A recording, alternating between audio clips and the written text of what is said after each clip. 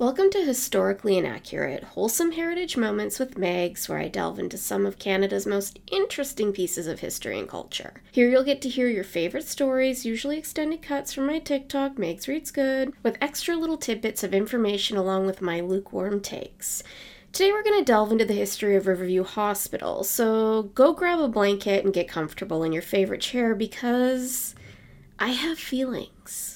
Before we get into today's episode, I just want to give a heads up that we are going to be discussing some difficult topics around mental health, addiction, physical harm unto children, and things of a sensitive nature. So if these topics are unsettling to you, or you have kids or people around you that don't want to hear it, just letting you know. In 1904, the province purchased 405 hectares of land for the construction of a hospital known as the Hospital for the Mind at Mount Coquitlam and the neighboring farm known as Colony Farm. They believed that building the facilities near the Fraser and Coquitlam rivers near a natural setting would be more therapeutic for the patients. The hospital was needed as the population was growing, and those in need of mental health treatment were ending up in the only place available to house them: prisons. The only other mental health facility that was available was Royal Hospital in Victoria, which was overcrowded. The first permanent ward, the Male Chronic Building, opened in 1913 and was quickly filled to double the capacity with over 900 patients. Around this time, the hospital was renamed to Essendale after Dr. Henry Essen Young, the BC Minister of Education who had promoted the development of the grounds. Now, the original plan for Colony Farm was that it would be beneficial work for the patients, but would also support the hospital. The BC government supported the farm, and over the course of its existence, it became one of the most successful farms in history. In its heyday, it was producing 700 tons of crops and 20,000 gallons of milk per year thanks to patient labor. During the 1920s, it was recognized as one of the finest farming operations in Western Canada. It also produced a majority of the food for Essendale. The land ceased operation in 1989, and the Burke Mountain Naturalists initiated a campaign to have the land protected. In 1996, the land was transferred by the province to the Greater Vancouver Regional District, who manages the park under the Colony Farm Land Use Plan. In its early days, the hospital was recognized as a model of psychiatric health care with one of the most progressive asylums in North America, and even received funding from the Rockefeller Foundation. In 1922, the Boys Industrial School for Juvenile Delinquents opened on the site, and 2 years later, the Acute Psychopathic Unit opened. Hospital staff were also living on the grounds at a remote site, and eventually a full community grew out of the site and included shops, a school, and even a fully functioning fire hall. In 1930, the Female Chronic Building opened, and in 1934, the Veterans Block opened for shell-shocked patients from the First World War.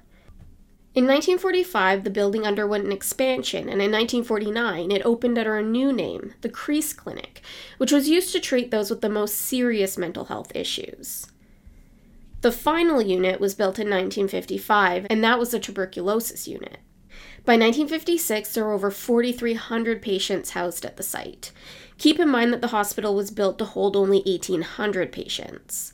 Nurses said that there were so many beds that they had to roll them into the hallway in order to change the sheets. However, by the 1960s, patient numbers started to decline as regional hospitals had started opening their own psychiatric units along with the introduction of antipsychotic medications. It was also in 1968 that the hospital was renamed to Riverview, because it had views of the rivers. In 1964, one of the hospital's most notorious patients was admitted: Thomas Cosberg. Born on October 2, 1948, Thomas had a history of mental illness even once living at the Residence for Disturbed Boys run by the city's Central Mission. Robert Estergrad, the youth supervisor of Central Mission, said that Thomas got along well with everyone but kept running away from home and from the mission. On December 9, 1965, Thomas purchased a bottle of sleeping pills, and while his family and his mother's friend Florence watched TV, Thomas made them all chocolate milkshakes with a side of crushed-up sleeping pills. Florence had fallen asleep, but woke up around 11 p.m. and left home in a taxi, declining Thomas's offer to stay the night. Thomas's father returned from his night shift as a truck driver around 1 a.m. the next morning and found his family fast asleep. He drank one of the milkshakes before turning in for the night. Around 4 a.m., Thomas went to the basement and grabbed a double-bitted axe. He then went upstairs and proceeded to murder 4 of his siblings with the axe before moving on to his parents. He struck all of them multiple times in the head with the axe, and according to the pathologist, none of them died instantly, although they would have been knocked unconscious at first. While the police did find an empty bottle of sleeping pills at the scene, the pathologist found no evidence of the drug in the victim's system, and so the theory that they were drugged has been highly debated over the decades. After the murders, Thomas changed his clothes, got into his father's car, and promptly ran it into a power pole. He then stole another car before finally phoning Robert, the youth supervisor of Central Mission, who took him to his former doctor, Dr. Bennett Wong, who had ceased treating Thomas for his mental illness approximately a year prior to the murders. They arrived at Dr. Wong's around 7 a.m. the morning of December 10th. Thomas confessed to the crime, claiming he had done something awful. Dr. Wong called the police around 7:45 a.m., and Thomas was arrested shortly thereafter. When police arrived at the family home at 142 East 22nd Avenue, they found the axe leaning against the kitchen stove and Thomas's parents slain in their bed, his 2-year-old brother Vincent dead on the floor beside them. In the same room, Thomas's 6-month-old brother Osborne Jr. was alive in his crib, although it was suspected that Thomas had attempted to smother him. 15-year-old Barry's body was found in the rear bedroom, while the body of his 11-year-old sister Gail was found in the front bedroom. She shared the bedroom with their 13-year-old sister, Mary Ann, who was still alive when police found her, although she passed away on December 19th after succumbing to her injuries. Thomas was arraigned in juvenile court and found guilty of 6 counts of juvenile delinquency in connection to capital murder. On December 14th, he was declared mentally ill and was committed to Riverview until his partial or complete recovery or until further cabinet order. During his trial, he had pled not guilty, but did admit in a statement of fact that he had murdered his family and had drugged them. 2 psychiatrists testified that he suffered from a mental disturbance when he committed the murders. One of the doctors, Dr. Joseph Thomas, testified that Thomas was a person who could carry out a complex plan, but that he didn't understand the difference between right and wrong. While Thomas's own doctor, Dr. Wong, testified that Thomas gave the impression during his interview with Wong right after the attack that Thomas very much believed that he was fully justified in murdering his family. In September 1977, it was declared that Thomas was no longer a danger to the community and he was released on the conditions that he had to live in an approved place in BC and that he had to report to an appointed official at least once a week. He was also forbidden to hold firearms and could be remanded back to Riverview at the discretion of the board. Thomas ended up working for the Children's Hospital for 30 years. He passed away on January 1st, 2016. It is believed that his baby brother was put in the care of a family member, his identity protected from the public. And in case you're interested, the axe that Thomas used is on display at the Vancouver Museum. It includes a hair from one of his victims. By the time the 1980s rolled around, they had closed West Lawn, formerly known as the Male Chronic Clinic, and ceased farming operations at Colony Farm. In 1984, the province sold off 57 hectares of land to developers, but a year later, a geriatric unit was opened at the hospital. A decade later, even more mental health services were moved to regional care, and patient numbers continued to decline. In 1988, the government officially announced plans to close Riverview. But then towards the end of 2000, they announced that they would be building a 20-bed unit on the grounds to house people who were difficult to place in community residential treatment programs. That same year, the government and hospital came under heavy criticism for the continued use of electroshock therapy. The president of the medical staff, Dr. Jaime Paredes, had raised the alarm of the number of shock treatments that had been performed at the facility since 1997. Coincidentally, this was when the hospital had begun receiving a fee for the service. He resigned after being met with indifference upon raising his concerns. 3 years later, a group of former patients filed a lawsuit against the BC government, alleging that they had been illegally sterilized at the facility between 1940 and 1968. They were among almost 200 patients who had been sterilized between 1933 and 1968. Almost all of these patients were female. It's important to note that the Sterilization Act wasn't repealed until 1973, and that the case for sterilization against women had nothing to do with genetics. It was often due to the claim that they were a bad mother or a terrible homemaker or that they were promiscuous. 9 women ended up receiving settlements totaling $450,000 in 2005. The hospital also knew that what they were doing was illegal, but they did it anyway. Many patients were forced into care at Riverview against their will under the Mental Health Act. Many men were brought in by the law, while women were often brought in by their husbands or fathers. The full closure of Riverview was gradual, with the facility being reduced to 800 beds by 2004, and use of the facilities being mostly to care for the elderly. The East Lawn Female Chronic Building closed in 2005, then the North Lawn, the TB unit, in 2007. Finally, the last patients were removed from Center Lawn, formerly the Acute Psychopathic Unit, in 2012, and with that, Riverview Hospital officially closed. Obviously, with a history like Riverview's, it is unsurprising that the buildings offer an eerie vibe and are host to reported paranormal sightings. Like most large estates, Riverview had a series of tunnels that were used to connect the buildings to one another. This allowed them to move supplies around with ease, but also allowed them to remove the dead without causing other patients any distress. It also happened that the morgue was on the lower level, so the system of tunnels worked out well. There was a story that came from someone working on a set for a TV show who had been walking through the tunnels when they heard a loud banging noise. The further they traveled into the tunnel, the louder the banging got. When they decided they didn't wish to go any further and turned around to leave, the banging stopped completely. A security guard on site for another TV show said that whenever he had to patrol the tunnels, he would hear whispers and giggling. He would even hear footsteps, which was especially concerning considering he knew that he was the only one in the tunnel. The East Lawn building is reportedly quite active, causing some to quit jobs in the middle of filming. One set director said that he spent a lot of time alone in the building and would often have to haul gear into the elevators. While he would indicate that he wanted to go to the 2nd or 3rd floor, the elevator would take him to the basement where the doors would open up and they would just stay open. Eventually he exclaimed, "Oh, give me a break," and the doors shut. This happened multiple times, with the doors only shutting when he would ask if they could get a move on. One security guard went into Riverview a non-believer. That is until her second night shift when she saw a shadow duck into a room. As she called out to the person, she caught a glimpse of them. It was a slender, balding man in pajamas. When she approached the room that he had entered, there was nothing there. There was no furniture and no man. As she made her way through the building, she heard voices and giggling. She heard footsteps so loud they would cause her to turn around. As she descended the staircase to the 1st floor, she lost her footing.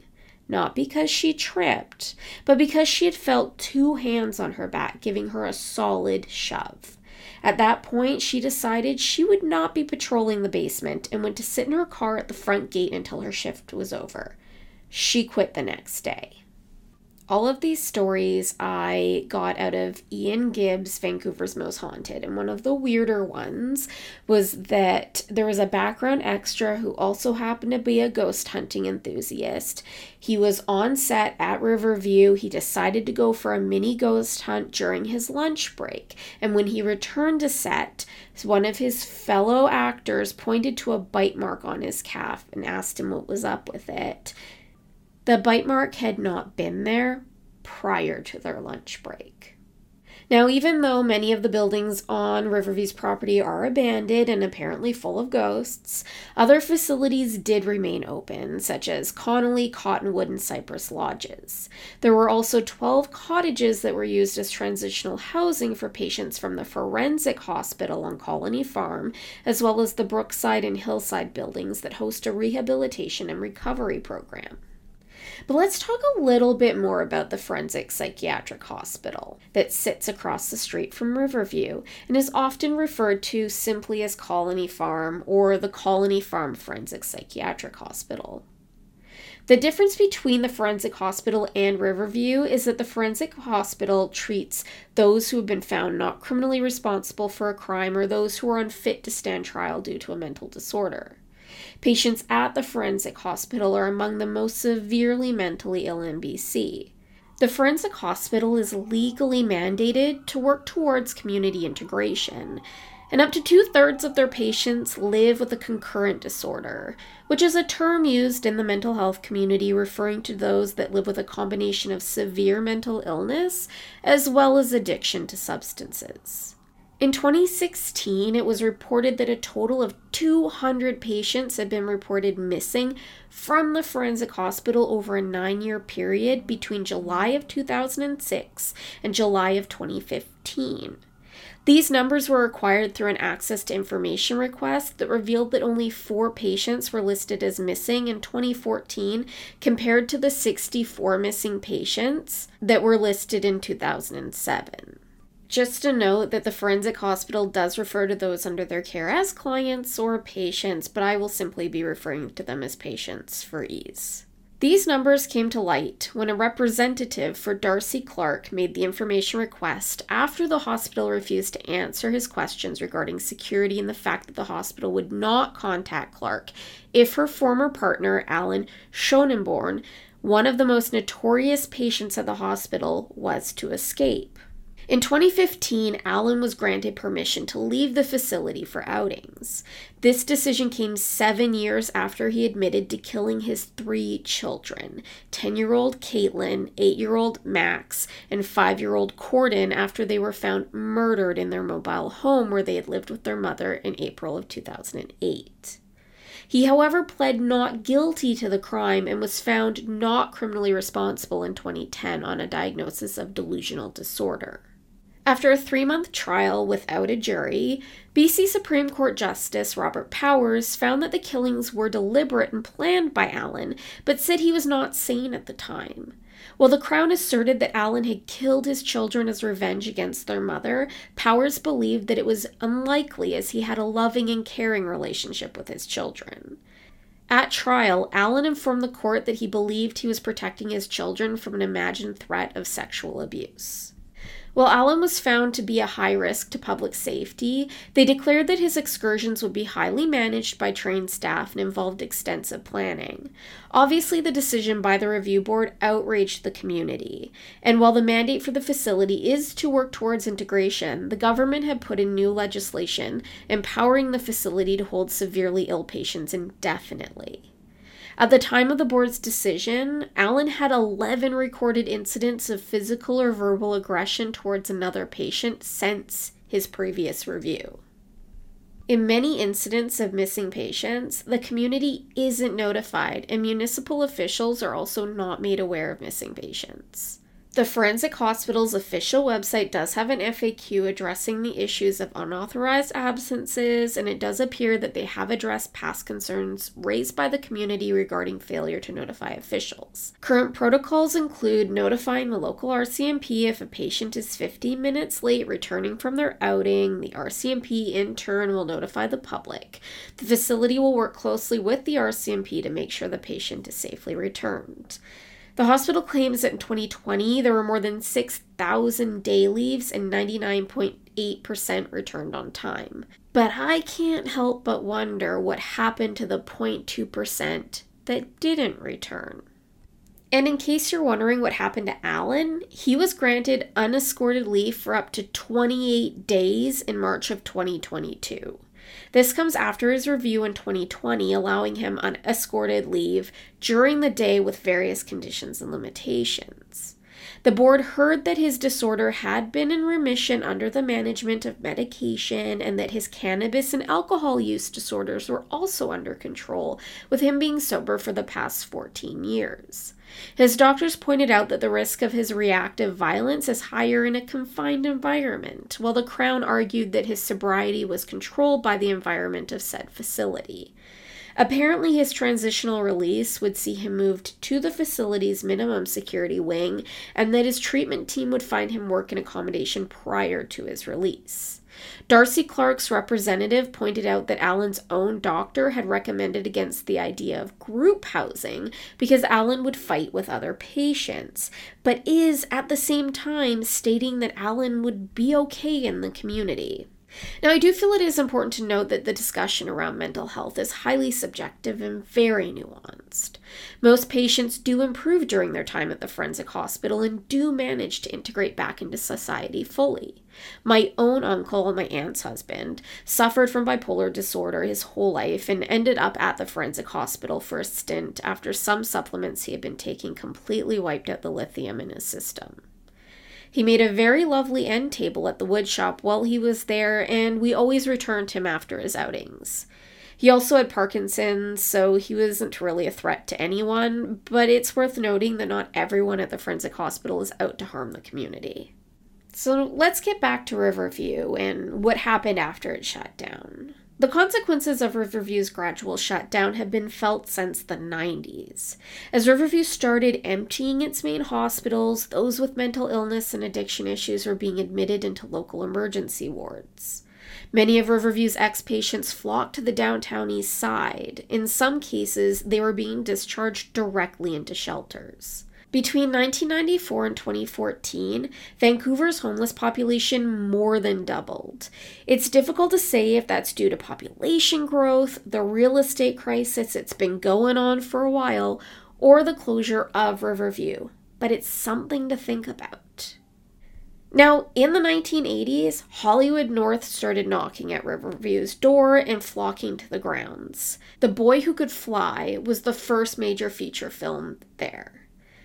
X-Files shot 13 episodes at the hospital between 1993 and 1996, and it's said that Riverview is the most popular filming location in Canada outside of the studios. So what does Riverview's future hold? In 2014, the Coquitlam First Nation made a land claim to the land that Riverview is on, and in 2021, as part of decolonization and reconciliation, the lands were given the traditional name, and bear with me on this, Sumiquaela, which means the place of the great blue heron, in recognition of Indigenous rights and the Coquitlam First Nations' claim to the land. They had been on the land approximately 9,000 years prior to colonization and had been neighbors with Riverview and Colony Farm since it was built.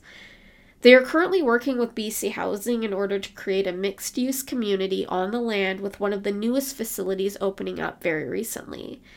Healing Spirit House is a 38-bed facility that provides a range of care for youth aged 12 to 17 whose lives have been greatly impacted by mental health, behavioral, and emotional changes. It's also said that there will be low-income housing placed on the land and maybe even a museum to honor the Coquitlam First Nations history. Well, Riverview does have a history that has its dark spots. We have seen over the last 2.5 to 3 years that the city is in need of support. We need a place for people to go where they can heal. And it looks that under the Coquitlam First Nations guidance, along with BC Housing, hopefully we'll be able to create a community where people can go and they can find the support that they need. I hope you've enjoyed this little tour of Riverview's history with me, and until next time, thank you for being here. I appreciate you. You are the best. See you later.